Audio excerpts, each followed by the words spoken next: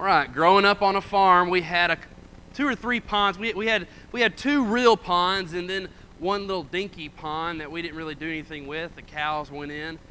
We had one pond that was pristine.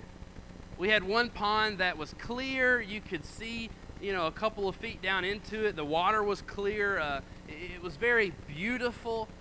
It was very clean, and we even swam in that pond from time to time. And then, and by the way, this is the picture of it. I wish it was much less glorious than this photo. Then we also had one of these ponds, right?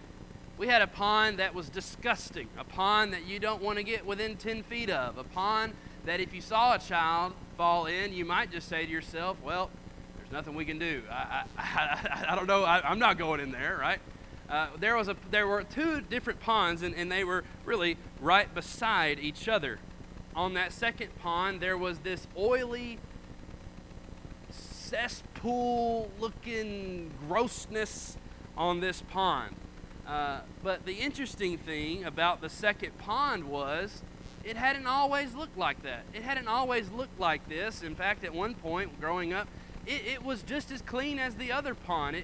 It wasn't a cesspool. There wasn't an oily top film to that pond. And randomly, it just seems like one day, all of a sudden, there started to be this film on top, this oily layer on top.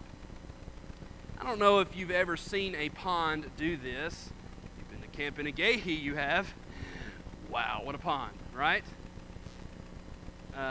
But if you haven't seen a pond do this, this is what's happening, and researchers and scientists are still trying to discover what really is going on with this phenomenon and what the best treatment is and what the cause of it is.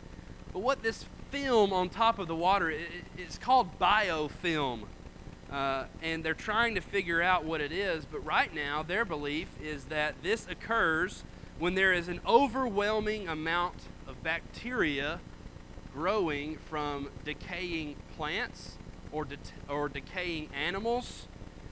And so what you see with these kind of ponds is you can throw a rock on top of that film, and for a couple of seconds it'll expand, but then what's going to happen right after that? That film is going to come right back over the top and form that layer, that skim layer in between the water and that top, that biofilm. And what you're going to see is no matter what you do to try to mix that grossness away, or maybe you skim it, you can't do it because it's just part of the pond now. And what you're going to see is it's not going to mix no matter what you do. It's almost like oil and water, and we know that they don't mix. What's fascinating about this phenomenon is that it used to look like this. It used to be a pond that looked just as clear, just as beautiful, just as inviting as anything you could possibly imagine. It used to be one body of water. It used to be perfectly mixed together in perfect harmony, but now, because of this extended period of bacterial growth, the pond became unrecognizable.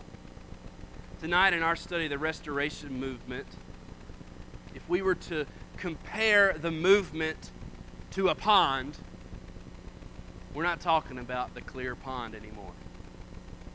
We're not talking about a pond that looks inviting, a pond that you would want to swim in, a pond that you want to have fun around. It wouldn't be nice. It wouldn't be clear. This isn't a pond you'd want the kids to go swimming in. The Restoration Movement at the time of our study tonight is a pond with biofilm from corner to corner. Its entire diameter is filled with this gross film on the top. Because over the past few weeks, we've been talking about and looking at some of the issues that we can see in the Restoration Movement and some of the issues that they had to face. And one after the other, as each of these issues came, the bacteria, so to speak, grew and became grosser and grosser until the movement itself had become disfigured. You know, a couple weeks ago we talked about the crack in the windshield, and we talked about last week how that crack in the windshield has grown and gone further and further out. It started out with the issue of missionary societies, and it spread into the issue of instrumental music. And tonight, the final blow to the windshield of the Restoration movement comes in the form of the Civil War. You know, I'm not as old as some of you.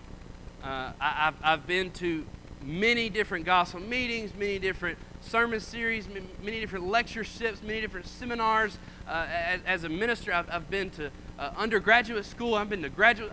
I don't know if I've ever heard an entire lesson dedicated to the spiritual ramifications of the Civil War. Maybe you have, and if you have, that's great. Tonight, that's what we're going to be trying to do. We're going to try to go back to the time of the Civil War and try to understand the ramifications, the impact it had on the Lord's church.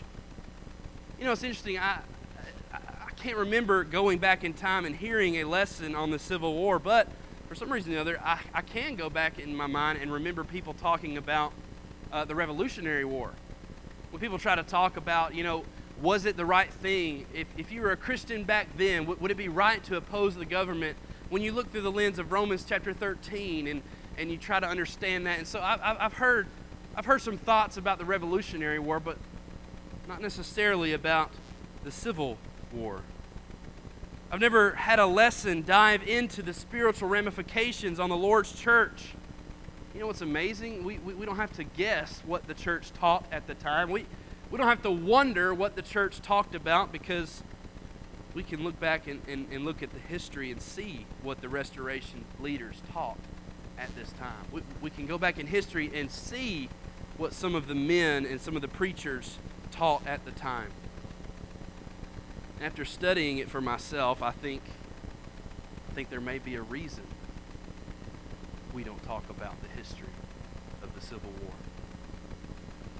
After going to the resources that I have, I think there may be a reason that we try to shy away from talking about the Civil War and talking about what happened in that time. Perhaps because in a large part we are embarrassed by that particular history as a brotherhood. Instead of focusing on where the movement failed, it's much more enjoyable, it's much more fun to talk about where the movement triumphed.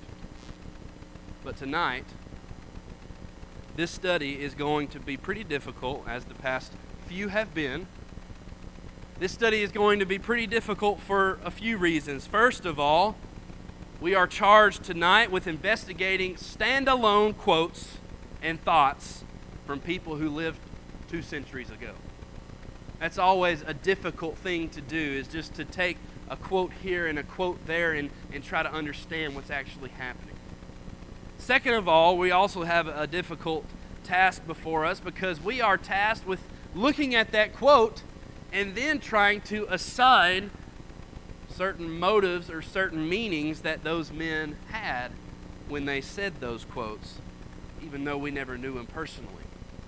So up front, before we even get into it tonight, with that in mind, I just want to say up front that specifically for this class tonight, this lesson tonight, is being delivered by an insufficient communicator.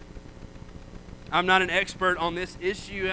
I'm not an expert on Civil War history. I'm not an expert on the whole realm of this issue, and I would be foolish to come across any other way than as someone who is still learning, someone who is still asking questions, and someone who is still gathering information. All I'm asking you to do tonight, and all I'm asking myself to do tonight, is to read some of these quotes and to look at some of this history and try to discern for ourselves what to do with them. But I ask you to do it with humility. I ask you to do it with an open mind and an open heart. before we get into the study for tonight, very briefly, let's remember what brought us to this point tonight. In phase 1 of our study, we talked about an introduction to the movement. We saw the biblical basis for restoration plea and the restoration theology that we've been talking about throughout this whole class. In phase 2, we talked about the foundation of the movement, and we saw how it got to be where we are tonight when it comes to church history. In phase 3, we saw the formation of the movement, and we saw some of these prolific moments that led to the rise of the movement we're talking about with restoration. And in phase 4, we've been talking about the instruction of the movement. And over the past few weeks in phase 4, we've been seeing how the restorers addressed the issues of missionary societies and instrumental music. But what we haven't gotten time to talk about yet when we come to these issues of missionary societies and instrumental music, what we haven't had time to talk about yet is the fact that the views on these two issues were really split geographically. We haven't had time to get into this yet, but the views on the use of missionary societies and the use of instruments were generally split between north and south. You see, because northern congregations that found themselves in urban areas with bigger cities and higher industry, oftentimes they were in favor of the missionary society and in favor of the instrument. Whereas southern congregations that found themselves in more agricultural areas with smaller cities and less industry were oftentimes and generally in opposition to missionary societies and the instrumental music. Here's some quotes that talk about that. Humble says, during the years just before the Civil War, a majority of Southern Christians came to share Fanning's view that there was no biblical authority for missionary societies. You see that idea of many of the Southern congregations not liking the idea of missionary societies. Here's another quote. Humble says, it is interesting to note that while the organ was the focal point of bitter controversy in the North, David Lipscomb had little to say on the subject in the Gospel Advocate, which was a Southern periodical. It's the periodical we know today. He says the reason for this editorial silence was that the churches under Lipscomb's influence were already opposed to the organ, and it was simply not an issue in the South. Hence, there was little need to address it. Another quote from Humble. Why did the great majority of churches in the North accept missionary societies and instrumental music? The influence of Isaac Arrett was decisive, but this was not the whole story. And what he goes on to talk about, I didn't want to include the whole quote there, but he goes on to talk about, really when it comes to the South, you had some of these prolific leaders, some of these very strong voices, some of these very strong thoughts that were happening and being portrayed all throughout the brotherhood in the South. Whereas in the North, you didn't have such decisive leadership. The strong leaders were usually found in the South, and so you didn't see some of these issues as much in the Southern congregations. And when we think about the missionary society, remember we were talking about an issue that started in the mid-1830s, went on into the 1840s. Remember, even into the early 1850s, we were talking about this being an issue. And we're talking about instrumental music. We're talking about an issue that really began in the church, in the brotherhood, in the 1850s and in the 1860s. And both of these issues, for one reason or the other, tended to be decided on where you lived. And what you're going to see happen after that is this divide between northern congregations and southern congregations. It continued to fracture and get more and more distance in between them, leading up to what? The Civil War.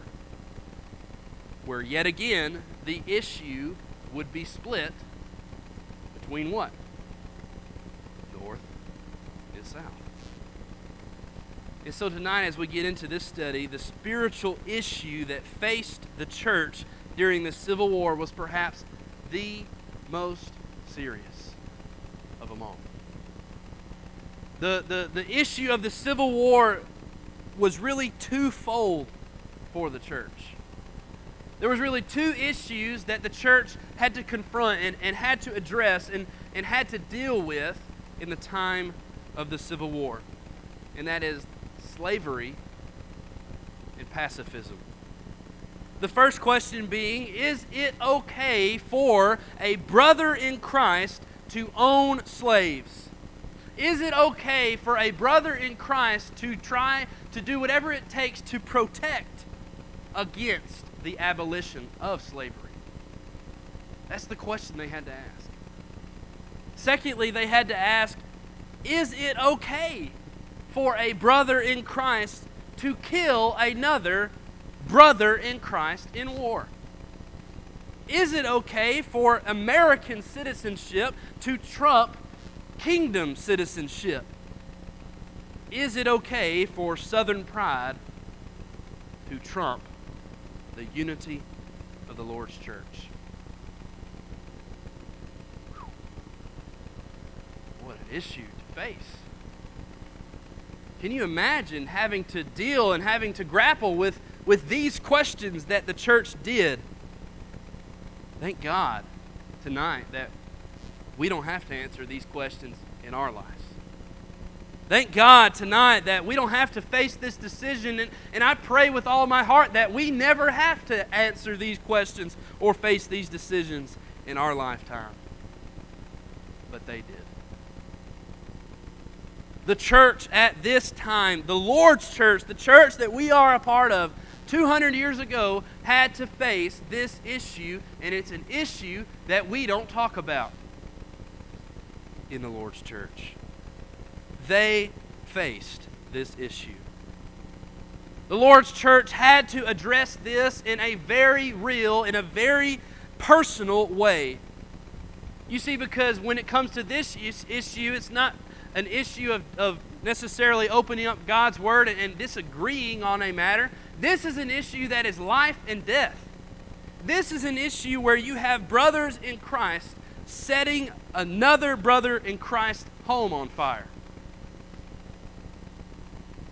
This is an issue where you have brothers in Christ making another sister in Christ a widow. This is an issue where you have brothers in Christ who were baptized perhaps into Christ at the same tent meeting, just for a couple of years later to be found facing one another on the battlefield of war.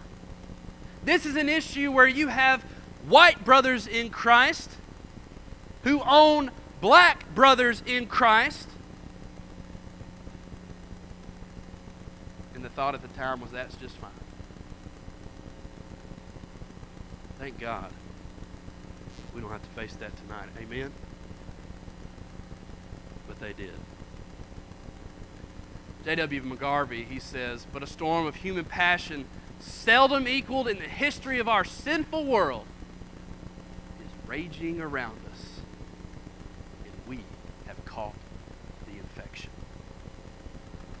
J.W. McGarvey's talking about the Civil War and some of the passions that was going out, some of the feelings, some of the emotions that was happening within the Lord's church. Such an evil that has seldom been equaled in the history of the world. This sinful world, it was raging about the church, and he says about the church that they were taken away with it. That they had caught the infection. What Brother McGarvey is trying to say is that they had gotten swept up in this worldly strife. That the church had caught the same infection that the society had contracted. Interesting to note him using this idea of an infection. Very similar to pond bacteria growing. McGarvey continues. He says, the results are such as human passion always must produce. Many brethren have been swept into hopeless apostasy. The zeal of many has been chilled. The evangelistic labors of nearly all have been contracted. Churches languish. Congregations dwindle. And there is a fear that such divisions as have distracted the religious sects of the day may yet disgrace our history. Wow. You know, it's hard to look at this quote and to see, even try to visualize Brother McGarvey's disappointment that he had with the church. You can see the disappointment that he had as he thought about the society, the church that he was living with and working with, and the church that he had worked for his entire life has contracted this infection that has led to the lack of zeal in all the brethren. The evangelistic fire that they had, it had been frozen over. In the meanwhile, churches were languishing, churches were dwindling. The church that was once on fire and spreading like wildfire throughout the nation had halted to a stop. And the movement that had prided itself on unity and coming together hand in hand was now engaged in hand-to-hand combat. The zeal for restoring the ancient order of things, restoring the ancient order of the New Testament church, had now been quenched. It had now been frozen. Congregations were dwindling. Congregations were languishing. What is he talking about? He's not talking about, what we see today, and sometimes when pews start to go empty and you just like, well, they just went off to the denomination or they just went to another church or they just went to another. When pews started missing in this time, we're talking about people were dying. Brothers were dying. Churches were dwindling, not because they were going to another congregation, but because people were literally dying and killing one another. That's why at the end of this quote, he says, this is a disgrace. This is a disgrace to the very plea that we have based this entire movement off of. People in future generations will look back at this and this moment in the church's history and see it as a huge disgrace. That's a little bit about the Civil War in general, but let's zero in on the two issues, slavery and pacifism. Let's deal with the first one, slavery. Let's see what the Restoration leaders had to say about the first issue that the Civil War had on a Christian. And again, remind yourself, that's the question. Is it okay for a Christian to own slaves or to protect against the abolition of slavery? Here's a quote. In a day when there were fanatical extremists on every side, Alexander Campbell taught that the issue was not a moral one, but a political one. That is to say, slavery was neither right nor wrong in and of itself, so far as the Scriptures taught, but that the settlement of it was to be left up to political discretion. The Scriptures neither condemned nor upheld slavery. Therefore, it must be left to the political government as their political issue.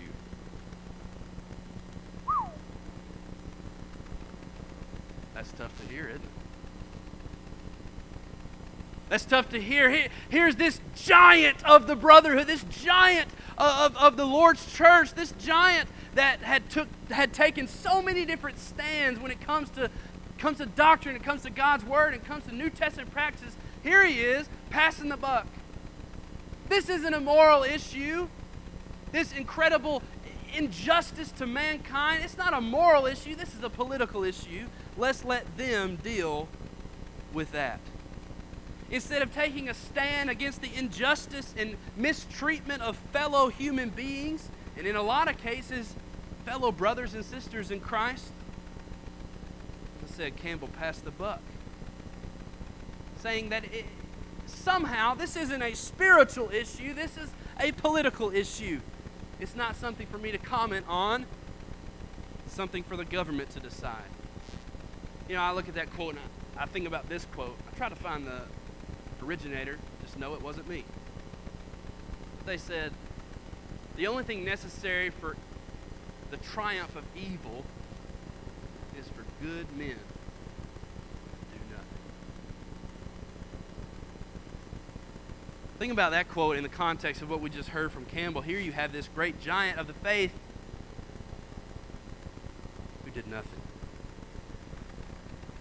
Campbell's good friend, we've talked about him a couple of times, Walter Scott. Remember Walter Scott? Very influential person in the movement. He took Campbell's lead on this issue. It said this: the manumission of our slave population can be accomplished now only by a means from which heaven only knows. I know it not. I am no friend of slavery. I deprecate its commencement. I deplore its continuance and tremble for its issue. But I am silent, because I think to speak would be folly. What ought to be said I cannot say, and what ought not to be said I will not say. Man. Again, Alexander Campbell did not stand up for what was right, and yet again here we have another brother, this giant in the faith, not standing up for what was right. He knew what he wanted to say. When it came to slavery, he said that this is wrong. He knew it was deplorable. He knew it was detestable. He knew that it was unjust. He knew that it was sinful. He says, I'm going to remain silent. Instead of preaching adamantly against slavery, they were silent. You know, at the end when he says, what ought to be said, I cannot... What do you think he's saying there? I believe he's trying to... What he wanted to say is slavery is wrong. For one reason or another, he couldn't say it. Perhaps he couldn't. He didn't make a decision. It's so because you have Alexander Campbell and Walter Scott and many other Restoration leaders refusing to address this issue. Campbell said this is up to the political government, this is up to the government. Whoever basically wins this war will decide the issue. So what are you going to see a bunch of brothers in Christ do? Well, I better enlist. If it's up to the government to decide, it's going to come down to who wins this war, so I better put on a uniform and get a musket and get to action. That's exactly what you see happening. Benjamin Franklin, we've talked about the past few weeks. This is what he said. Did the Lord and the apostles do right in never deciding the question whether slavery is right or wrong? Discussing and never saying one word about that question in any form? If they did, we do right when we treat it in the same way. If they did wrong, we do wrong when we treat it in the same way. Yet again, you have this non-answer from Benjamin Franklin.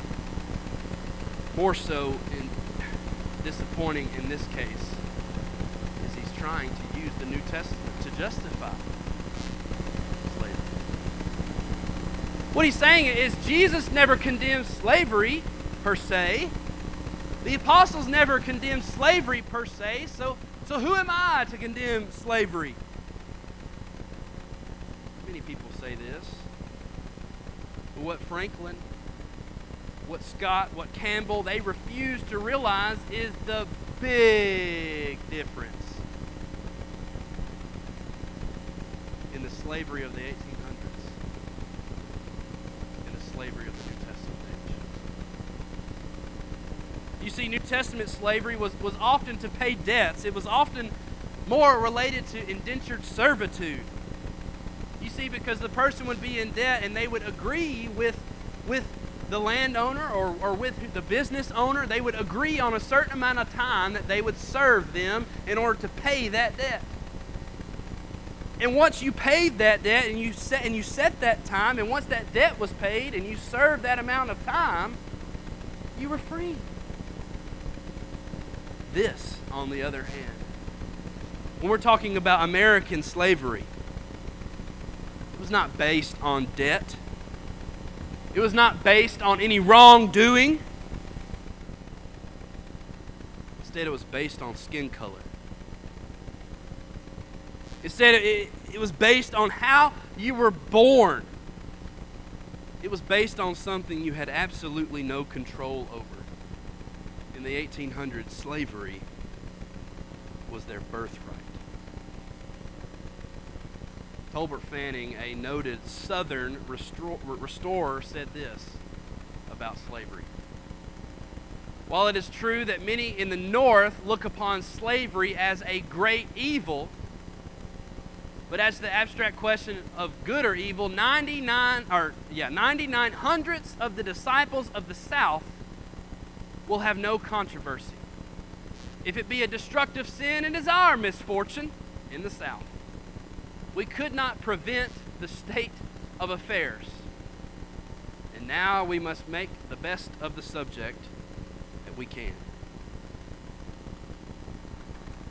Man. He says 99 hundredths of us would see no issue with slavery, so why do you care about what we're doing down here? Sadly, instead of condemning the injustice of American slavery, Campbell, Walter Scott, Benjamin Franklin, Tolbert Fanning, and many others did nothing. And that silence led to evil triumphing. Because good men did nothing for decades. Fortunately, though, there's a second part of the issue. While it is true that none of those men stood out openly against slavery, almost every single one of them did stand out against actually fighting the battle. Fortunately, you can see most of these men pled for pacifism. They pled for the brotherhood to not join in the fighting. Man, isn't that amazing that they would take such a stand when it comes to not fighting the battle, but take no stand when it comes to their black brothers and sisters. Interesting to note.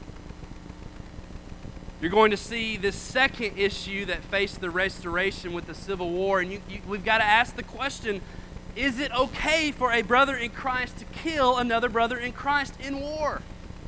Is it okay for that Southern citizenship or that American citizenship to trump our kingdom citizenship?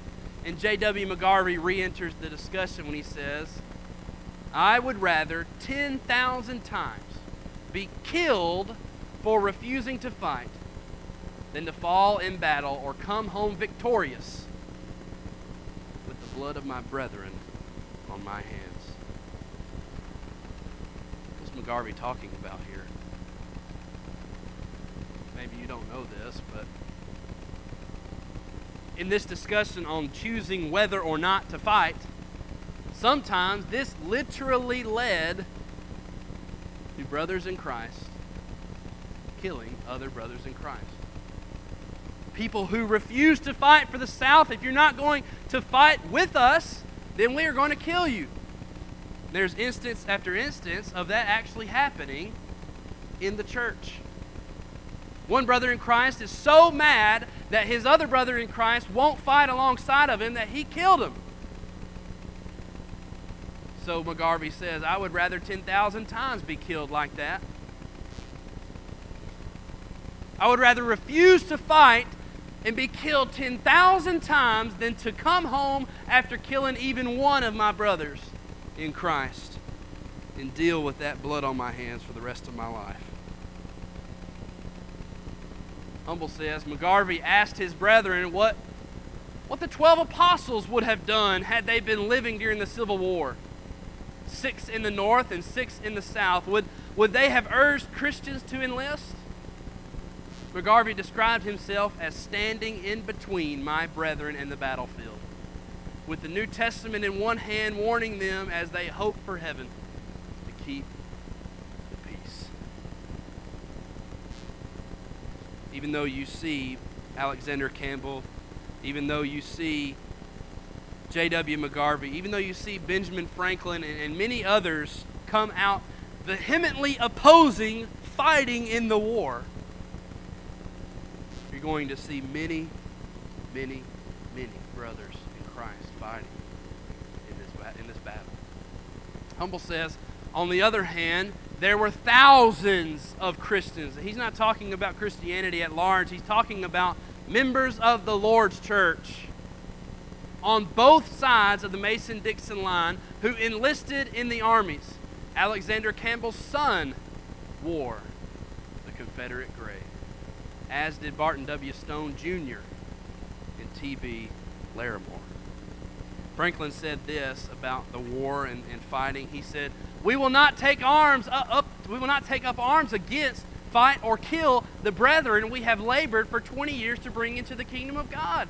Franklin's saying we've labored to just bring them in and to save their souls and to baptize them into Christ and to see them grow in the church, and yet now we're going to turn around and kill them? Literally? We're not going to do that, he says. When it comes to the Civil War, let's close this part of our study with this quote from Bill Humboldt. It says, "The Civil War had so shattered the sense of brotherhood between Northern and Southern Christians that they could never again be called one people in any meaningful sense." This does not mean that the Civil War was alone responsible for the ultimate division. What he's talking about is the other two issues that we've talked about the last couple of weeks with missionary societies and instruments. But what shattered the brotherhood, what shattered this sense of camaraderie between brothers and sisters in Christ, was the fact that Northern and Southern Christians had killed one another in war.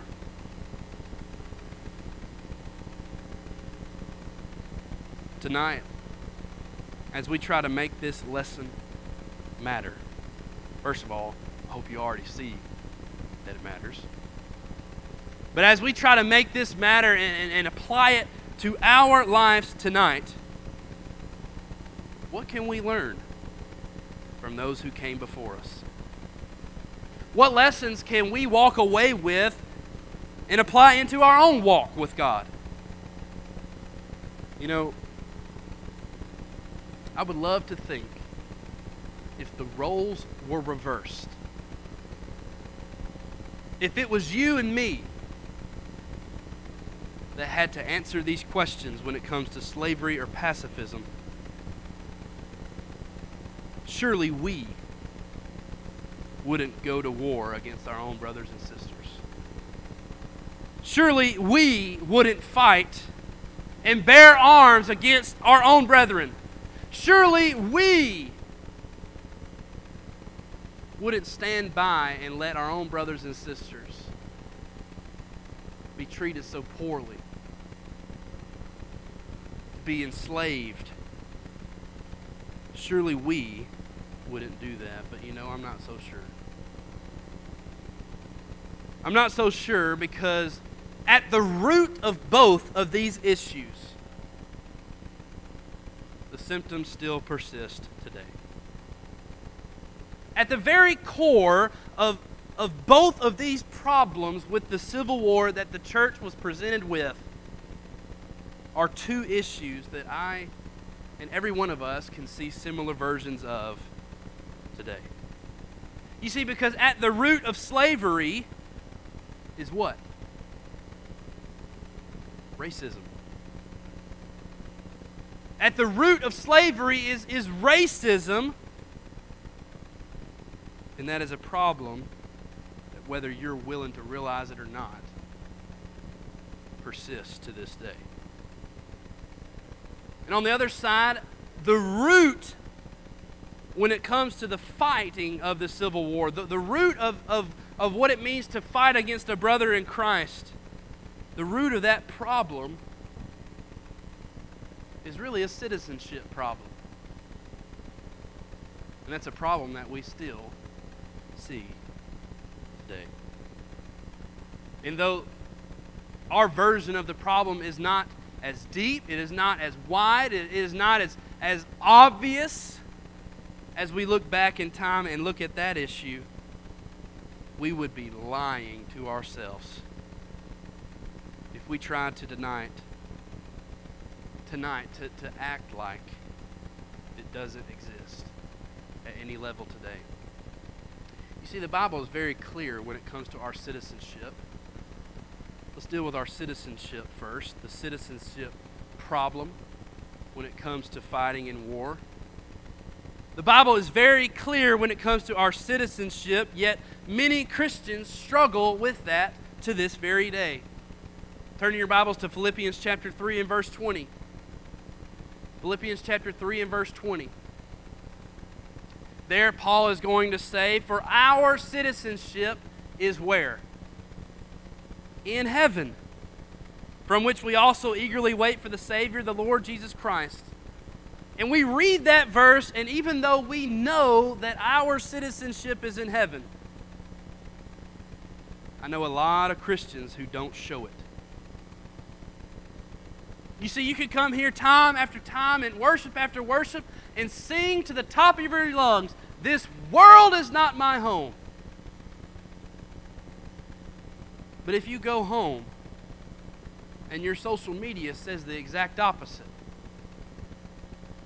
and your social media shows that all you care about is this world, and your social media, all it says is what's going on in this world, and you never once talk about the next world, you never once talk about heaven, you never once talk about the church, you never once talk about the Lord and what He's done for your life, and you never do anything on your social media but talk about this earth. Our citizenship is in heaven. Hebrews chapter 13 and verse 14, the writer of Hebrews, he says, "For here we have no continuing city, but we seek the one to come." We read that verse, and even though we know we are supposed to be seeking that future city, we're supposed to be seeking our home in heaven, so many of us are possessed and obsessed with our home here on earth. Turn to Romans chapter 12. Romans chapter 12, beginning in verse 19.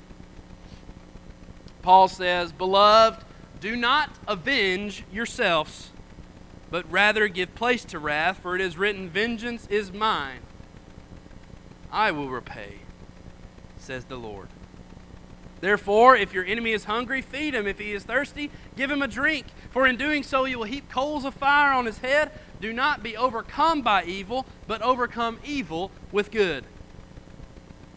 You know, we look at this passage, and what we see here in Romans chapter 12 is, unfortunately, the brethren in the 1800s, and unfortunately, brethren to this very day tonight, you and me. We're so focused on our earthly citizenship that we hardly consider our heavenly citizenship. And in doing so, we are so frustrated at misjustice and frustrated at all the evil in our world, and we're so frustrated at politicians. But instead of overcoming evil with good, we meet evil with evil and darkness with darkness. The Southerners in the 1800s, and some in the North, were focused so seriously on their earthly citizenship that they forgot about their heavenly citizenship. And they sought to avenge themselves, did they not? We're going to avenge ourselves. And they gave place to their wrath. And I'm afraid that tonight there are many of us today who are guilty of the same. The Bible is clear when it comes to citizenship, but it's also clear when it comes to racism. And yet many struggle with that to this very day. If you go all the way back to the beginning, Kyle just did it this past Sunday, in Genesis chapter 1 and verse 27, we know what? The Bible tells us God created man in His own image. In the image of God, He created him. Male and female, He created them. And we read that verse, and we know that verse, and we know that every single human being is made in the image of God. We know that every single human being that has ever walked the face of the earth, good or bad, morally bankrupt or morally rich, anyone has ever lived was made in the image of God. We know that. And yet, for some reason or the other, we say if the pigment of your skin is this, then that means you're here. If your pigment of skin is this, then you're here. Even though we're all made in the image of God. If you turn your Bibles to Galatians chapter 3 and verse 28, Galatians chapter 3 and verse 28, Paul is going to say, what does he say about the church? What does he say about becoming a Christian? He says, there is neither Jew nor Greek, there is neither slave nor free, there is neither male nor female, for you are all one in Christ Jesus. And we know that Paul says that, and we know that we are all one and there's no distinction with God, and yet we make a distinction. If you turn in your Bibles to Acts chapter 10, verses 34 through 35, the Bible tells us, in truth I perceive that God shows no partiality. But in every nation, whoever fears him and works righteousness is accepted by him. God shows no partiality. Romans chapter 2 and verse 11 says the same thing. For there is no partiality with God. You know how we know that's true? You know how we know that there is no partiality with God? Well, we turn to Revelation chapter 7. And in Revelation chapter 7, we're going to see exactly who is going to be in heaven one day. And in Revelation chapter 7 and verse 9, it says, after these things I looked, and behold, a multitude which no one can number, of all nations, tribes, peoples, and tongues were standing before the throne and before the Lamb. When it comes to us, that's one thing for God. Where does it say, I can't be partial? Well, James chapter 2 and verse 1. There James would say, my brethren, do not hold the faith of our Lord Jesus Christ, the Lord of glory, with partiality. Tonight, as we think about our lesson, Southern Christians in the 1800s were more focused on their crops than their fellow man. And in a lot of cases, their own brothers and sisters in Christ. And they went to war to maintain that way of life. And I'm afraid there are those of us today who are guilty of something similar. You see, because there are those of us today who refuse to even dare listen to another brother or sisters in Christ's experience. Because it's never happened to me, that means it could have never happened to someone else. And we refuse to listen to our own brothers and sisters in Christ and to listen to their own feelings and their emotions. And listen to their stories. And listen to what they have to say. And listen about where they are coming from. And brethren, that's wrong.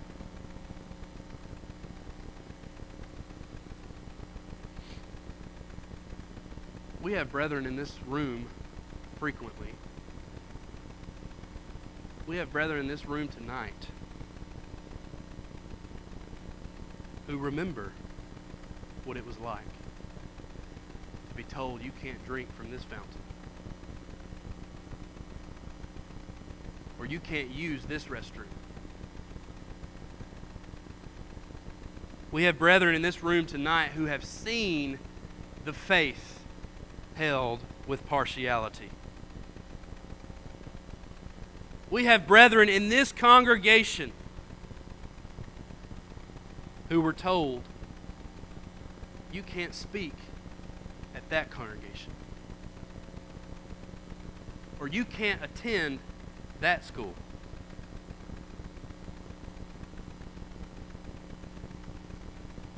"200 years ago, a racism problem and a citizenship problem caused a divide that we still feel to this day, that we still see to this day. The question tonight is, what are they going to say about us 200 years from now? What are they going to say about you and me 200 years from now? Well, this was the time that in the church you could go on social media and go to war against any brother or sister in Christ. No matter how awful you made the church look, you did it anyway because you got to get what you said. Oh, that was the time when in the church you could act like brothers and sisters when you were at church, but you could turn around and make racist jokes for a few chuckles. Oh, well, that was the time in the church when people were more focused on politicians than they were on the great physician. Thanks be to God that when it comes to judgment, when it comes to the judgment day, our God is just. That when it comes to the judgment day, He is merciful, He is holy, He is righteous, He is loving, He is graceful. But just know that He knows everything you've ever said, everything you've ever thought, and everything you ever did. And He says, vengeance is mine. I will repay, says the Lord. In our study of the Restoration Movement, the windshield is obliterated. The pond is filled with the nastiest, oiliest, grossest water because the Missionary Society and the Instrument and the Civil War has blown it away. And all of those issues are going to lead into the ultimate division that we are going to be seeing between the Church of Christ and the Christian church. But that is to be continued. Let's go to God in a word of prayer before we dismiss. Our God and our Father, we thank you so much for this night, Lord, to talk about a very difficult issue, to look back at a very difficult time in our past. Lord, none of us were there. No one in this room, in this congregation, was alive during the time that we're talking about. But every single one of us live on from the ramifications and the consequences of it. Lord, none of us are guilty of enslaving anyone but ourselves. When we enslave ourselves to sin, we enslave ourselves to darkness. And Lord, I pray that we can think about our own lives and our own hearts and ask ourselves, do we go to war against our own brothers? Do we try to find seeds of discord and seeds of division, and do we stress those lines? Whether it be in everyday life or on social media or whatever it might be, Lord, do we stand up to the call of Christ? Lord, I pray that you'd help our citizenship issue, that we can sing "This world is not our home," and that we can mean it. Pray that you'd help us with our racism issue, that we can do what is right and hold the faith without partiality. Forgive us when we come up short, because we will. Thank you for Jesus, who perfects us and ultimately one day will allow us to, as Revelation says, join together with the multitudes in worship and in praise for you for eternity. It's in Jesus' name we pray. Amen.